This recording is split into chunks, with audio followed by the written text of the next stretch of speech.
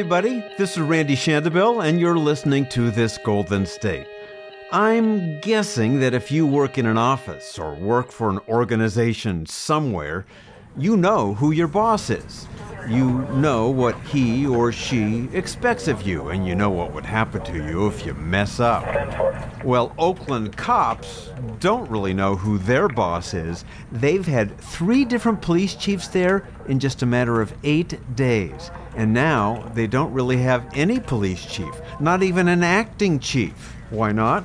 Well, listen to Mayor Libby Schaaf. I feel that this is an appropriate time to place civilian oversight over this police department and to send a very clear message about how serious we are of not tolerating misconduct, unethical behavior, and to root out what is clearly a toxic macho culture.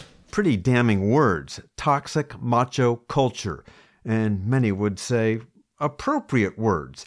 At least 14 Oakland police officers had sex with a teenage prostitute, several of them when she was still underage. They warned her in advance about anti-prostitution stings. There was a police officer's suicide related to that scandal. A married homicide detective had his mistress write criminal reports, and there are reports of police officers exchanging racist texts. Today, we're going to hear from a retired San Francisco police chief who told us that the Oakland mayor's tough words could backfire, hurt morale, and make it hard to find a good permanent chief. Long term, she needs the police department to do a good job. And if I want you to do a good job and I call you a name right now, I'm going to have a tough time patching up that relationship. That's Tony Ribera, who led San Francisco's police department in the 1990s and is now an assistant professor at the University of San Francisco. Before our full interview with Ribera, just a bit more background about Oakland. The subject has a black handgun on the passenger seat. The police department there has a long history of trouble, but in recent years seems to have improved. It's gotten rid of some rogue, abusive cops, reduced the number of civilian complaints, and it's brought down the crime rate. But Sean Wendt, the chief up until earlier this month, reportedly mishandled that teenage prostitute sex scandal, so the mayor let him go. Just days later, Wendt's replacement was let go when the mayor learned that he had an inappropriate sexual relationship with another officer in the past. And that chief's replacement left for mysterious reasons just a couple days later. So now a civilian with no police experience, the Oakland city administrator, she is supervising the department. Okay, now former San Francisco chief Tony Ribera. Tony Ribera, thanks for joining us today. My pleasure, Randy. So Oakland's police department has been in the news the past couple of weeks, but other California police departments, including San Francisco's, have had their share of scandals of their own. In fact, many officers around the country have found their departments neck deep in controversy. So I'm wondering, do you think right now that young people who were thinking about getting into law enforcement might be having second thoughts? Well, I mean, I think that some people definitely are having second thoughts. You know, when we see the turnover in police chiefs, when we see the constant criticism of police and police tactics, I think potential police officers are thinking to myself, maybe this isn't a job for me. You know, there's just too many things that can go wrong. In addition to the rank of officer, it could be very troubling getting people to take the position of police chief. Well, that was in fact my next question. What about would-be chiefs? The chief in San Francisco recently fired, and we've seen what's going on in Oakland. It's kind of police chief musical chairs. Is it possible that would-be chiefs are saying, no thank you, pass on me?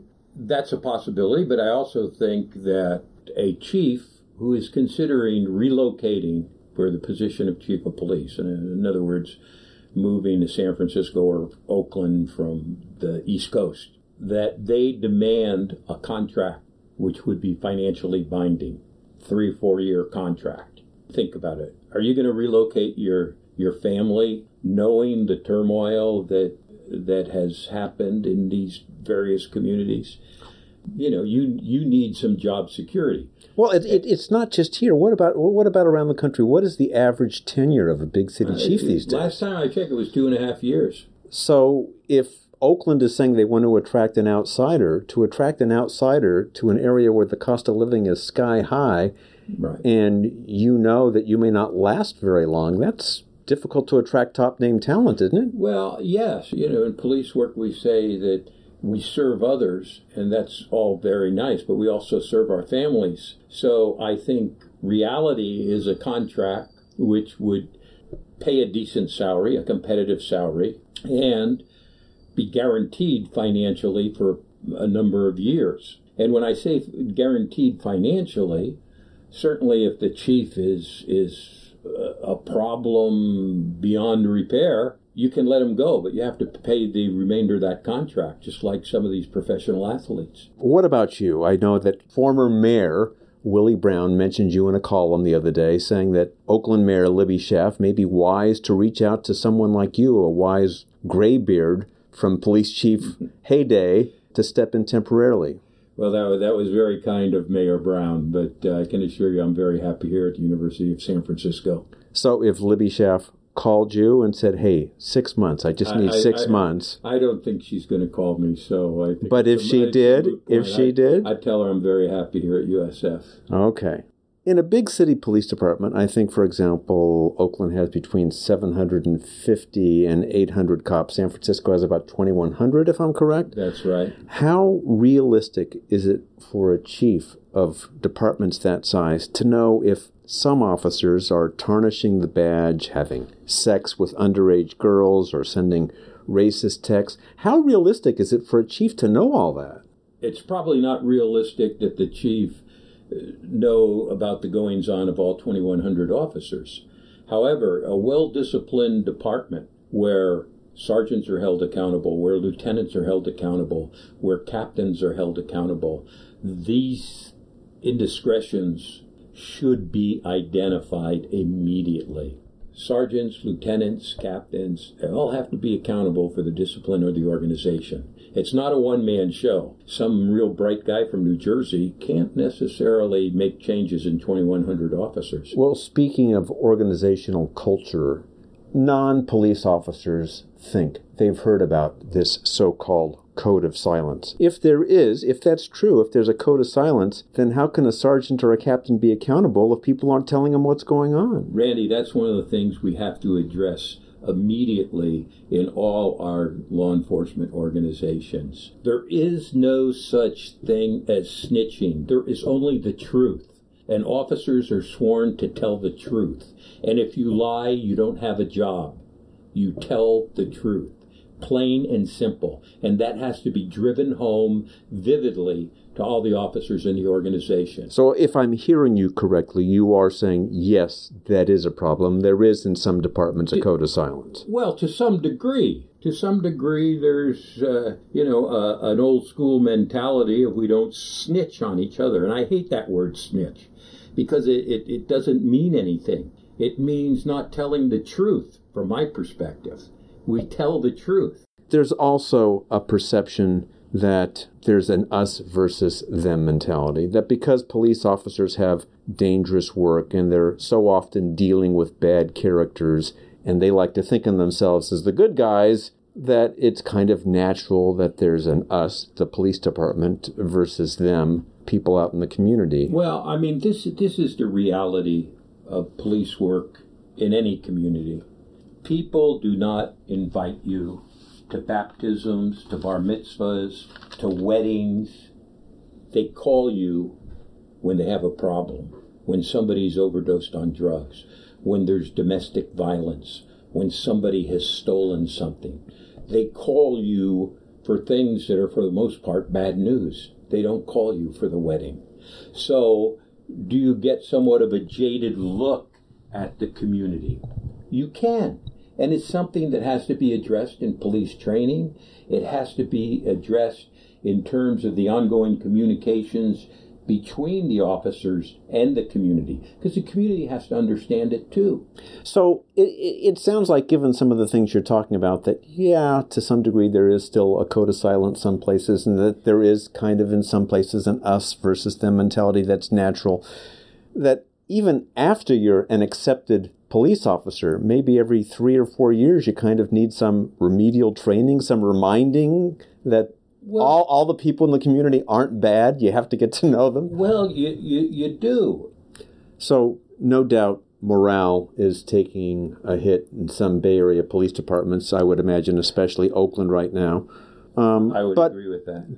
But what about morale in the community? If I'm driving, say, in Oakland and I get pulled over, or if I'm a young person of color and I get questioned on the street, but at the same time I know from the headlines that cops are sending each other racist texts and having sex with underage girls, I'm not likely to feel good about cooperating with the police, am I? Well, you just mentioned two things there. Racist texts and sex with underage girls. That's totally intolerable conduct by our police officers. And it's important that the community understand that we will not tolerate that. We will not tolerate it, and it will be dealt with firm, fair, and fast, which is the recipe for good discipline within an organization. But what can a chief do to take charge of that situation firm and fast? Again, especially if there's a lingering code of silence. Well, I mean, I can tell you what I did when I was chief. I didn't allow cases to back up. I personally heard all the disciplinary hearings except the few that had to go to the police commission that were so egregious that they had to go to the police commission. So it was an ongoing process to stay ahead of the curve, if you will, on these disciplinary cases. You get them backed up, you get 15 racist text messages. I mean, it does make the public think, what the hell's going on? Well, they need to be dealt with firmly, fair, and fast. So, as I recall, you had a reputation within the department of being kind of a temperamental at times, take no prisoners chief. You disciplined with a heavy hand. Well, I mean, I wasn't embarrassed by being the boss. I was the boss, and I took responsibility. And that's what, whether it's Mayor Schaaf, Mayor Lee, or whoever, that's what they need in a chief, is somebody who's going to take responsibility of leadership, responsibility for holding the captains, the lieutenants, and the sergeants accountable. It seems that trust in any organization, but a police department especially, can take decades to build that trust, and it could all disappear within a week or two. Yes. And then you have to start all over.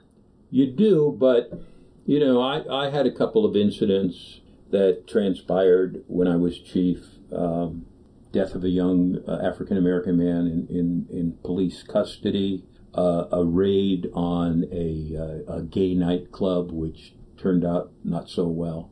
But what we did, and when I say we, me to some degree, but the deputy chief, the district captains, they reached out to the community aggressively and gave them all the relevant information they could, talked to them about the steps that were being taken to ensure these things would not be a problem between us and the community in the future.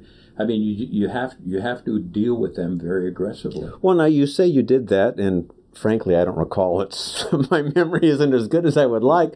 But I will say this: I didn't get fired for them, so to some degree, it was a success. Well, but getting back to San Francisco, Greg Suhr seemed to take responsibility, would meet with members of the community to explain what was going on, to listen to their concerns. Yet it didn't work out for him. He did. I think Greg was one of the most proactive chiefs we've ever had in terms of community engagement. No question about it. But it appears, particularly the last couple of cases, that there was some sort of a breakdown in terms of community trust with some people in the community. It's tough.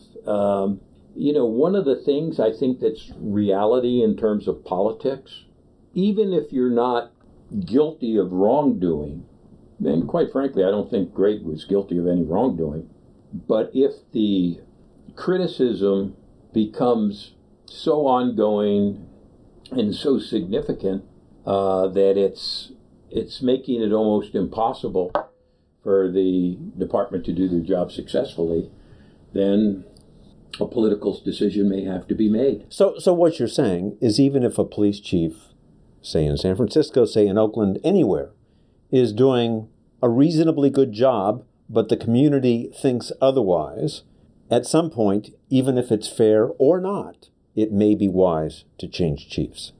I think there are situations, yes, where that would be true. I'm guessing that being a police chief in San Francisco or Oakland, two of the more liberal cities in the country, is a little bit different than being a police chief in Houston, Texas, a conservative area. I would imagine with all the activism here, it could be a little bit more challenging to be a chief in the Bay Area. Well, I mean, I don't know about Houston, but I do know that in San Francisco and in Oakland, the chief is a very high-profile figure within that community, and as such has to deal with the political realities of that community. And as you say, both cities are somewhat liberal, but again, I want to make the point here that being liberal doesn't necessarily mean that they're anti-police. It means that perhaps they're demanding of their police, but why are they demanding? Do liberals want public safety as much as conservatives do? I think they do. They have children. They want their kid to be able to go to the grocery store to buy a quart of milk and come home in good shape. You know, this is something we all want, whether we're registered Democrats, registered Republicans, or whatever. Less than a year ago, Oakland's police force was boosting its ranks, embracing new technology, even getting accolades from some White House experts on policing.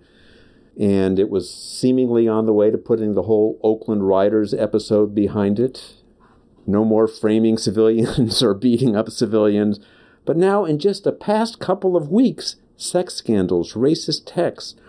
What a dramatic fall to earth. Well, why did that happen? I mentioned the three things the primary things that Chief's responsible for: engaging the community, discipline, and crime control. It seems to me that Chief Wendt had a positive impact on crime control because crime has gone down on his watch. In terms of community engagement, I'm sure he was out there constantly working with the community. So that leaves the one issue of discipline, which we started talking about at the beginning of this interview. It's a key thing for all chiefs, and it's a difficult thing because, you know, we want to be popular. We want to work well with the union. We want to show police officers that we have their back and that we're loyal to them. It's a delicate balancing act to be a proactive disciplinarian in a law enforcement organization. Kind of like being a parent. You want your kids to like you, but at the same time you have to discipline them. That's right. A delicate balance. That's right. That's right. And it's the reality of the job, and you know, in this search process in both cities, that's something that they have to take a long, hard look at. As we sit here today, the Oakland Mayor Libby Schaaf has named a civilian city administrator to be, in a sense, the police chief. Is that a scenario that could work? Someone with no direct knowledge of policing supervising a police department? Well, all I know is what I read in the paper, and it doesn't look real good, and I can imagine the morale of the officers isn't real good, but given what's transpired the past few days, I'm not sure what the answer is. So, yeah, you mentioned something, morale. You're a cop, and you have some incident that maybe you handle right, but it comes under question, and the person making a decision on whether or not you did right, whether or not you should be punished, is a woman who's never had any police experience deciding what should happen to you. Yeah. Does that sound... That doesn't sound like a recipe for good morale. Well, No, it doesn't. There's a lot of moving parts over in Oakland that make responsibility somewhat ambiguous because, who's in charge? Even when there was Chief Wendt, it was somewhat ambiguous. Yeah. More and so now, 3.5 chiefs later. And now I understand the Board of Supervisors is over there, or the City Council is calling for an oversight commission. But again, it's taking away from the accountability of the police chief for discipline of the organization. And that, to me, is a critical element of the chief's responsibility. So all this activity over there may be well-intentioned, but it's possible it's muddying the waters. Exactly. Good analogy, yes. When Greg Suhr was having problems, there were some activists in San Francisco not only demanding that he resign, but demanding that Mayor Ed Lee resign, or that something should happen to Ed Lee. And now the same thing's happening in Oakland. Mm-hmm. There are some people, even though Libby Schaaf is relatively new to her job, and I know you don't know the circumstances there as well as you do here, but realistically, is there much that a mayor can do to fix things in a police department? Yes, there is, because the police chief reports to the mayor. And I look back at my days, and I mentioned that I had a good relationship with the mayor. But make no mistake about it, he held me accountable. And I would talk to him 2 or 3 times a week about different issues. Homelessness was something that, he wasn't happy with the way the homelessness issue was addressed, and to some degree he held me accountable on that. And did it improve your performance as chief, your communication with the mayor at that time? Yes, I think, the fact that he was candid with me never let any animosity build up between us, because whatever problems we addressed them quickly and directly. Well, you said yourself that you had a good relationship with the mayor who was mayor when you were chief, in part because the mayor was a former chief. In Oakland, Libby Schaaf is not a former chief, not a former cop, not with a background of law enforcement, but she says she wants to fix the department. Is it possible for a chief to have a good relationship with her? More difficult? It's essential. It's essential. And it's essential when she chooses her new chief that she reaches out to have a good working relationship with that chief. She needs to talk to that chief 2 or 3 times a week. She doesn't need the auditor monitor to talk to him. She doesn't need the city council to talk to him. She needs to talk to him or her. I think that relationship is critical to any mayor. Libby Schaaf, you've no doubt seen the quotes. She wants a police department, not a frat house. And when she says the department suffers from a toxic macho culture, is that inspiring to cops on the force or demoralizing? Do they see her as in charge or someone who's not on their side? Well, I would suspect, and again, my expertise is more in San Francisco than it is in Oakland, but I would suspect that the great majority of the police officers in Oakland are outstanding police officers, do their job well, are well disciplined, and are a credit to the community. The number of people that we're talking about that have had something to do with this young lady from Richmond, or have been involved in other types of misconduct, I think is a small percentage overall. But again, she's a politician and she's got a community up in arms over reports out of the police department. She has to look like she's in charge. She has to say tough things, does she not? Yes, but long term, she needs the police department to do a good job. And if I want you to do a good job and I call you a name right now, I'm going to have a tough time patching up that relationship. So you're saying perhaps her... I'm saying, and I'm not talking about Libby Schaaf because I don't know her exact quote, but name calling is a losing proposition. Well, former Chief Tony Ribera, thank you for being with us today. Pleasure. Nice having you out here at the University of San Francisco. And one final chance. I'm Libby Schaaf. I'm on the phone. We need you, Tony Ribera. What are you going to say to me? I'm locked at the hip with the Jesuits here at USF. Thanks again. You could find This Golden State on iTunes, SoundCloud, or on Stitcher. Just look up This Golden State or try my name, Randy Shandobil. That's SHANDOBIL. Again, if you like us, write a review on iTunes or tell your friends. It helps.